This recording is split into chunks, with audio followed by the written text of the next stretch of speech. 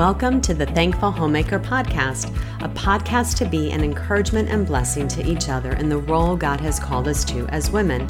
I'm so thankful you stopped by, so grab yourself a coffee or tea and sit with me a bit as we talk about how God's Word impacts every area of our lives as Christian women. Hello, friends. I'm Marcy Farrell from ThankfulHomemaker.com, and I'm so glad to be with you today, and I'm really looking forward to our time together. It has been a bit since I've done a series.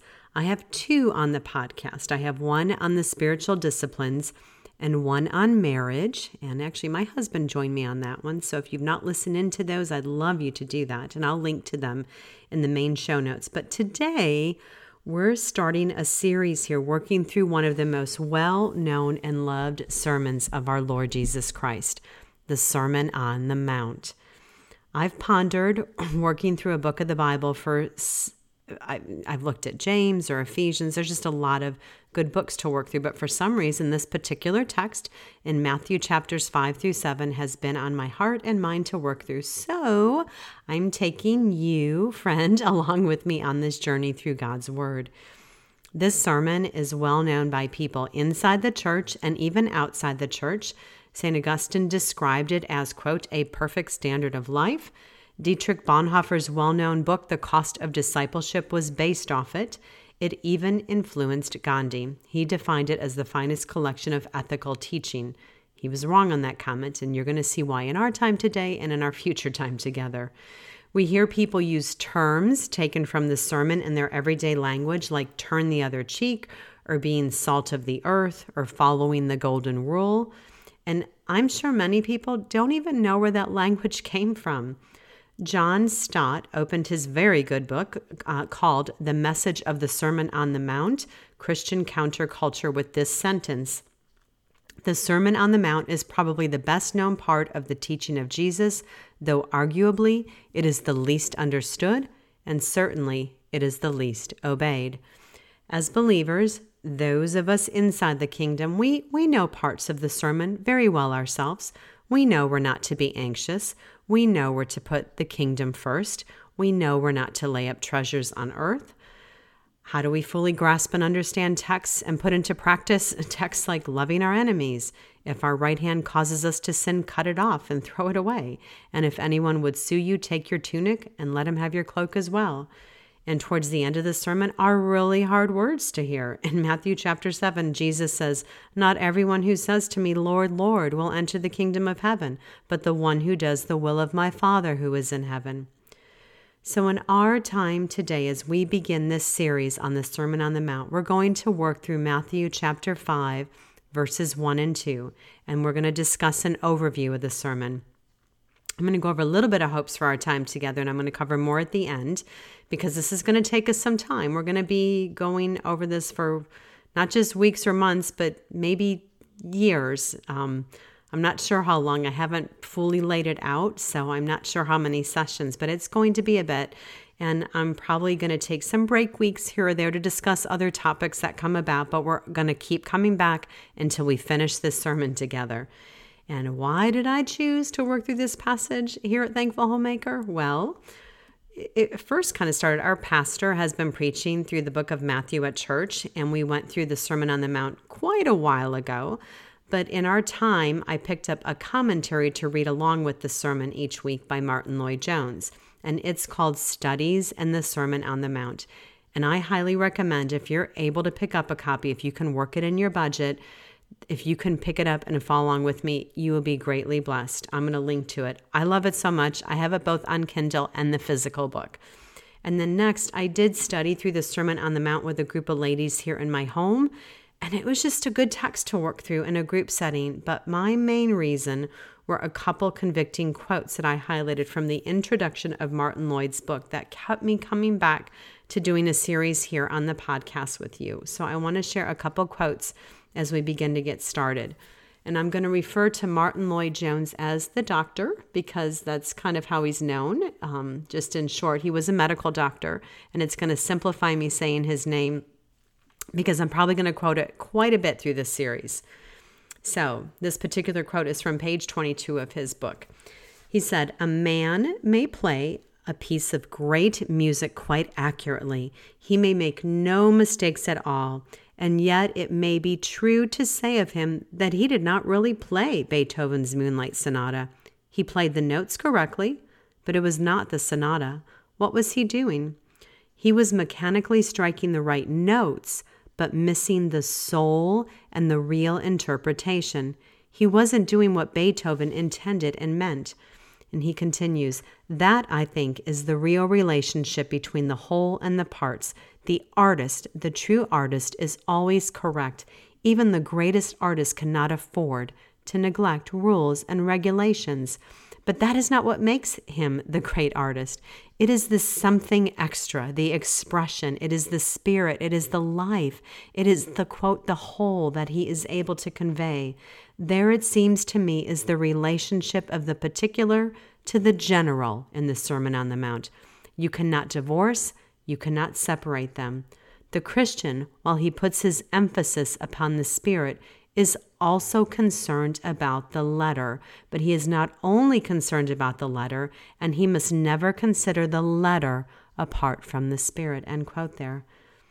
So friend, I want us to grasp that when we know something is God's will for us and for his glory, that our hearts should be in such a place to do nothing else but to bring him honor. When we read the words of Scripture with hearts ready to submit, this should be that really should be, how do I say that? Who we are. That should be who we are because of the work the Lord has done in our hearts to change us. I'm camping in these verses, and I have one more quote here because of the doctor. And this is a big reason why I think you're going to want to camp in these verses with me. He said, here is the life to which we are called, and I maintain again that if only every Christian in the church today were living the Sermon on the Mount, the great revival for which we are praying and longing would already have started. Amazing and astounding things would happen. The world would be shocked, and men and women would be drawn and attracted to our Lord and Savior Jesus Christ. End quote there. When I read through that quote and I wrote it out here, it brought tears to my eyes.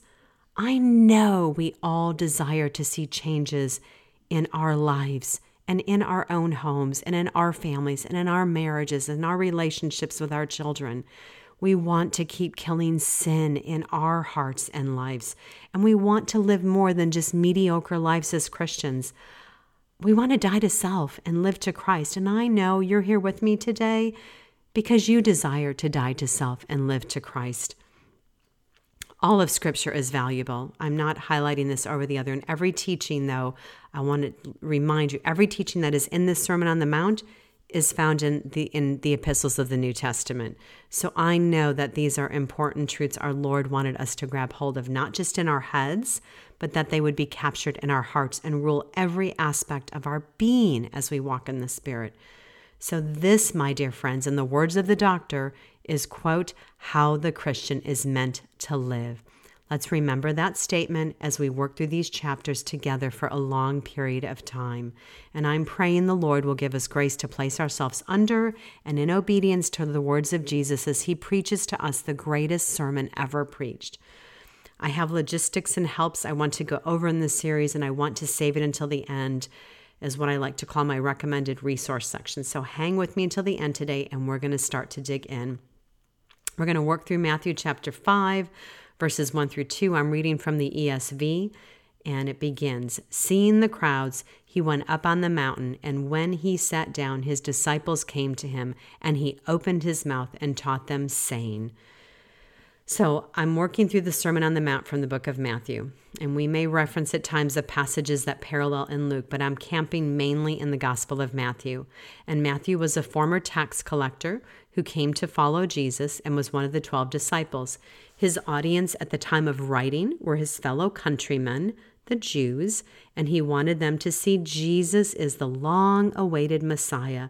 And as the gospel reveals, salvation through Jesus is to all nations. Matthew wanted not just his fellow Jews to come to Christ, but for all the world to see Jesus and to come to repent and believe that Jesus Christ is the Savior of the world. Matthew is laying before us in his gospel the theme of the kingdom of God. The Sermon on the Mount shows us what life in the kingdom of God is like. And I love that Matthew put this sermon towards the beginning of his gospel. The Jews to whom Matthew were writing were looking for a king to bring them political freedom from the bondage of being ruled under the Roman Empire.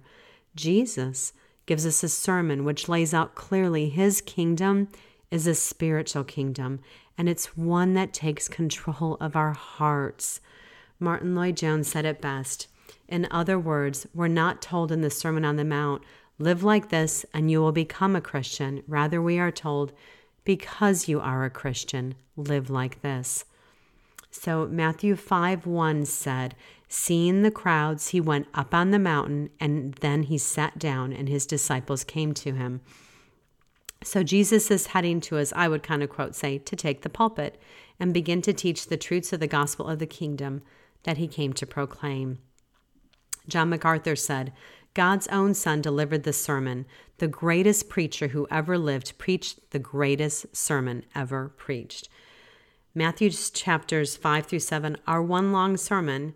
We talk about those fire hose sermons we hear, and when I think of that, I think of preachers like Paul Washer or Voddie Baucham or Steve Lawson, that there's just so much to take in. It's like that fire hose coming at you. So now can you imagine sitting around a mountain and listening to Jesus preach? This had to be the original fire hose sermon. Our verse in Matthew 5:1 starts with Jesus seeing the crowds. Jesus was always among multitudes of people, it seems, healing and preaching and reaching out and touching the untouchables of society at that time. If we back up a bit into Matthew chapter 4, verses 23-25, in the previous chapter, Matthew tells us Jesus was ministering to great crowds and teaching in their synagogues and proclaiming the gospel of the kingdom and healing every disease and every affliction among the people. If someone in your town was doing this, great crowds would be gathering too. So as we begin here in Matthew chapter 5, Jesus had already been drawing crowds of people. Jesus had compassion on the crowds. We see it throughout the scriptures. In Matthew 9:36, he saw the crowds and had compassion on them, for they were harassed and helpless, like a sheep without a shepherd. And in Matthew 12:15, Jesus was trying to voice the opposition escalating. The Pharisees were coming at him then until it was the right time of his predicted betrayal and death. And then it says in the middle there, but Jesus seeing the crowds, again, it tells us then that many followed him and he healed them all. Jesus attracted great crowds because he loved all people. He showed great compassion for all, even in the midst of being tired and weary himself. His earthly body still functioned like an earthly body. He needed sleep and he got tired. I think of weeks when here we've had busy ministry times with many meals served or those in need of counseling, and we're tired. And by the end of the week, I just want to withdraw. And I'm not sure in those moments I'd be like Jesus going out to the crowds. I'd probably be pulling away and I'm laying out another reason here why I am working through the sermon with you. I have been so convicted as I've camped in these scriptures of my selfish, sinful attitudes. And I still am as I continue to read and reread this text and pray through it. As Matthew 5:1 continues then, he went up on a mountain, and when he sat down, his disciples came to him. Jesus went up, so he got higher above the crowds or away from the crowds. I'm not sure exactly there. Doesn't necessarily mean that he went to the top of the mountain. He could have sat down on the side of the mountain, and he sat down, which is a position the teachers in Judaism would normally take to teach. Rabbis sat down when they taught. If they were walking or moving while teaching, it was considered informal. But if he sat down, you listened. There were many people there that were just drawn to Jesus because of the miracles that he was doing. But here is Jesus, the sovereign King of the universe, sitting on the side of the mountain, getting ready to preach to them what life in the kingdom is to look like. And the reality is that unless they were in the kingdom, they couldn't even apply or live out these principles that he's laying here in their own strength. They couldn't do anything that he was about to teach them on their own. The verse in Matthew 5:1 continues, his disciples came to him. So Jesus is calling his disciples, as he calls them using the term disciples that he also uses in other places, like in Matthew 8:23 or Matthew 9:10 or Matthew 10:1, many other places in Scripture. And in the complete expository dictionary of Old and New Testament words, Bill Mount states on this particular term, disciples, he said, typically in the Jewish world, a disciple would voluntarily join a school or otherwise seek out a master rabbi.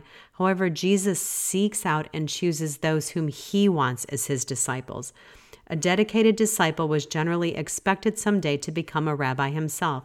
Yet Jesus teaches his disciples that he will always be their rabbi, and they will have a lifetime of discipleship. Jesus' disciples are bound to him and to God's will. They are called to a lifetime of work and service, end quote there. So a disciple is a follower, just that's what the term means. And in the New Testament, not necessarily every use of the word denoted that they were a believer.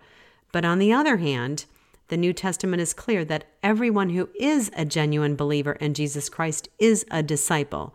So those of us who have repented of our sins and put our faith and trust in Jesus Christ alone for salvation are true disciples of Jesus Christ. This sermon is also being addressed to Jesus' disciples. We just saw Jesus call his first disciples in the previous verses in Matthew chapter 4 in verses 18 to 22. And if you get time, take a peek there. Actually, if you could just read through Matthew chapters 1 through 4 and then continue on 5 through 7 so you get the full context, would be really good. So the general public is open and welcome to listen to the sermon, and they've obviously gathered to do that. But it is specifically being addressed to Jesus' followers, to his disciples, which also means learners. They've made a commitment to following Jesus as the Messiah. And an interesting fact to note is in the whole sermon, there is not one call to repent. In Matthew 4:17, it tells us, from that time Jesus began to preach, saying, repent, for the kingdom of heaven is at hand. It seems that this sermon was being addressed to those followers already committed to him. And Matthew 5:2 continues and says, and he opened his mouth and taught them, saying, and I love how Matthew felt the need to say he opened his mouth. It tells me that Jesus is about to speak and we need to listen. Matthew is making it clear that this is important.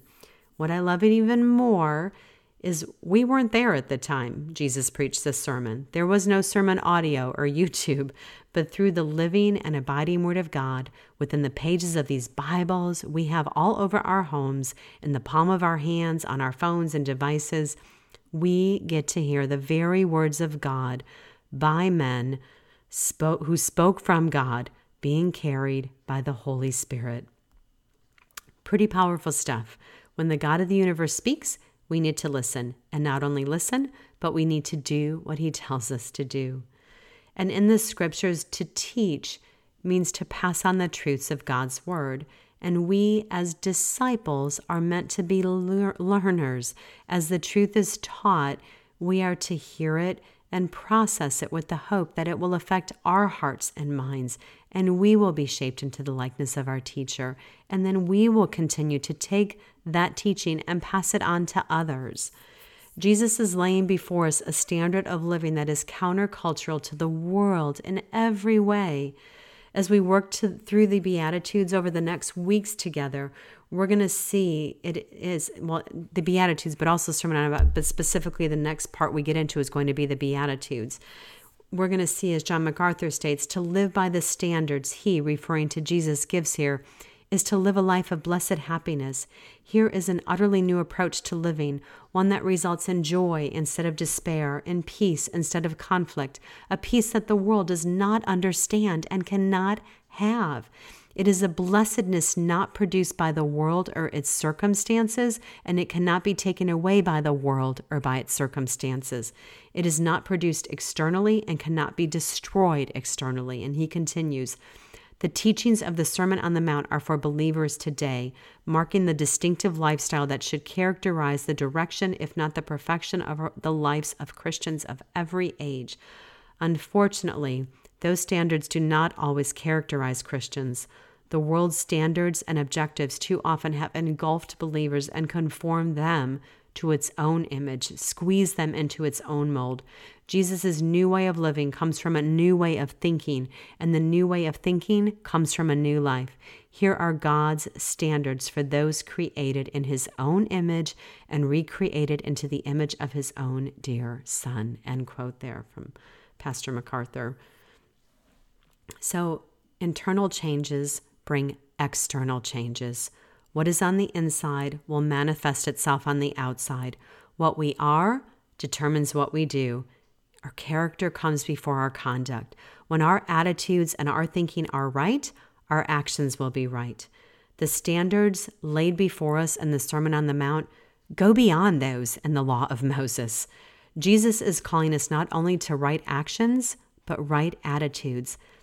And friend, this is impossible to accomplish on our own strength, in our own strength, as fallen human beings. This sermon lays out clearly that we are utterly helpless without God intervening in our lives and causing us to be born again. Because if you remember when we talked about this in episode 84 on sanctification, we are dead. We are not reaching out for the life preserver because we can't. We are dead in our sin. We are lying at the bottom of the ocean dead. Dead people can do nothing. We need a new birth because only those with God's Spirit at work within them can fulfill the demands set before us in this sermon. As we work through the sermon together, I pray we will see even more of our great need for Christ.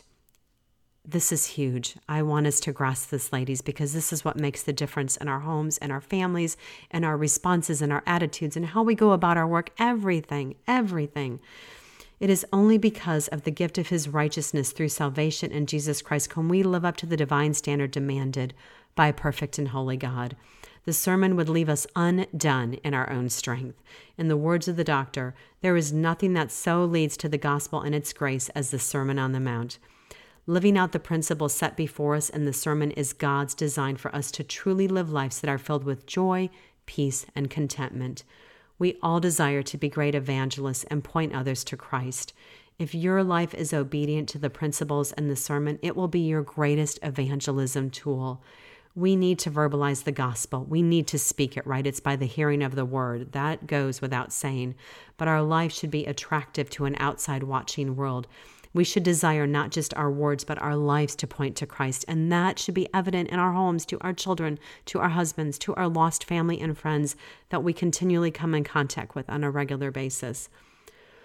So, what's another reason I want to work through this sermon with you? Because a life obedient to God's word is a life that is pleasing to God. I desire to please God with my life, and you're here with me, so I know that you do too. This teaching is not just for pastors or seminary professors, but friend, it is for us. This teaching is for every single Christian. Not one of us, if we are in Christ, is exempt. Quoting the doctor again, all Christians are to be like this. And I want to end with this quote from the doctor as we close. And hang with me again. I have the kind of the logistics coming after the closing today. So let me sort of end here with this quote from the Dr. Martin Lloyd-Jones. If only all of us were living the Sermon on the Mount, men would know that there is a dynamic in the Christian gospel. They would know that this is a live thing. They would not go looking for anything else. They would say, here it is. And if you read the history of the church, you will find it has always been when men and women have taken this sermon seriously and faced themselves in the light of it, that true revival has come. And when the world sees the truly Christian man, it not only feels condemned, it is drawn, it is attracted. Then let us carefully study this sermon that claims to show what we ought to be. Let us consider that we may see what we can be. For it not only states the demand, it points to the supply, to the source of power. God gives us grace to face the Sermon on the Mount seriously and honestly and prayerfully until we become living examples of it and exemplifiers of its glorious teaching. End quote there of the doctor. So my friend, I pray in our time together as we work through this over the long haul together, that we will become living examples of this sermon and exemplifiers of its glorious teaching within our own lives, and that it will be clear to our family and our friends and our church family. Because I want us to remember Jesus is enough always. So I'm so grateful for your time today, and I want to share some recommendations, so hang with me. So if you're listening into this today on a podcast app, hit subscribe if you've not yet, because that way you won't miss any of the teachings. It'll just come right into your podcast app. And then before I leave, just a little bit of housekeeping here with you and some resource recommendations, some thoughts in our time. So I'm hoping to do 2 episodes a month, still coming out on the 2nd and 4th Tuesdays of the month. So this is coming out September 22nd. The next one will not come out till whatever that second Tuesday is in October. These are really, and that will, then from there we will work on Matthew chapter 5, verse 3 will be our next one.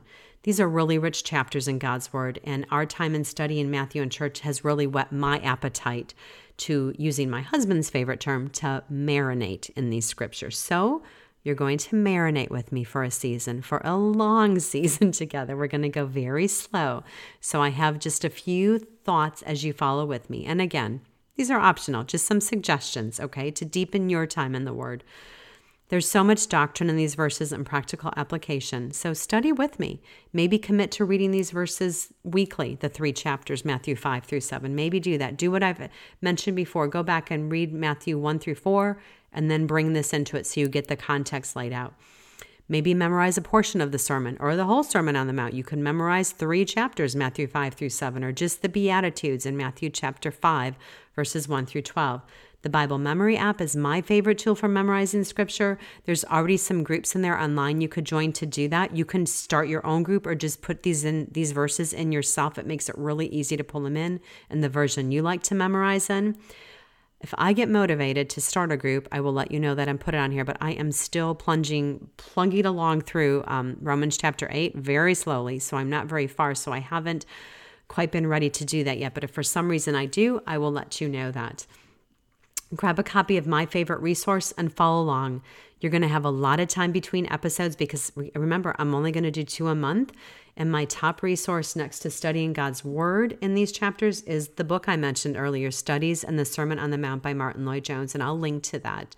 But I'm a bit biased of his teaching. I'm utilizing quite a few other commentaries and resources as I'm working through this. But I'll tell you, they all seem to be referring back to his quite frequently. So that's where I find myself going. It's my personal opinion, but I think it should be a staple in everybody's home, and I think everybody should read it. You need it, grab a copy, read it along as we go. You'll be thankful you did. So work it in your budget. It's a little cheaper on Kindle even. It's just a great resource. And I'm going to link to all my main resources I'm using to put these episodes together in the main notes at the blog. I'll put a few in the podcast part, but if you really want the full gist of it, head over to the blog. And I'll put some of the longer quotes and stuff there too for it. So I will share any other maybe online sermons I came across or other good study resources, even some freebies online for you to enhance your study time. I would love to do that. And then honestly, as I'm saying all this, because I don't want your head spinning and you're getting overwhelmed, if all you have time to do is pop your earbuds in or your headphones on and listen to me, that's good too. I'm so grateful. That's just perfect. And I'm so glad you're here and that you're taking this in, because you know what? It's still going to be good and it's going to make you want to pick up God's Word and read it. So I love that. So that's all I have for you today. So my friend, I pray you have a very blessed week.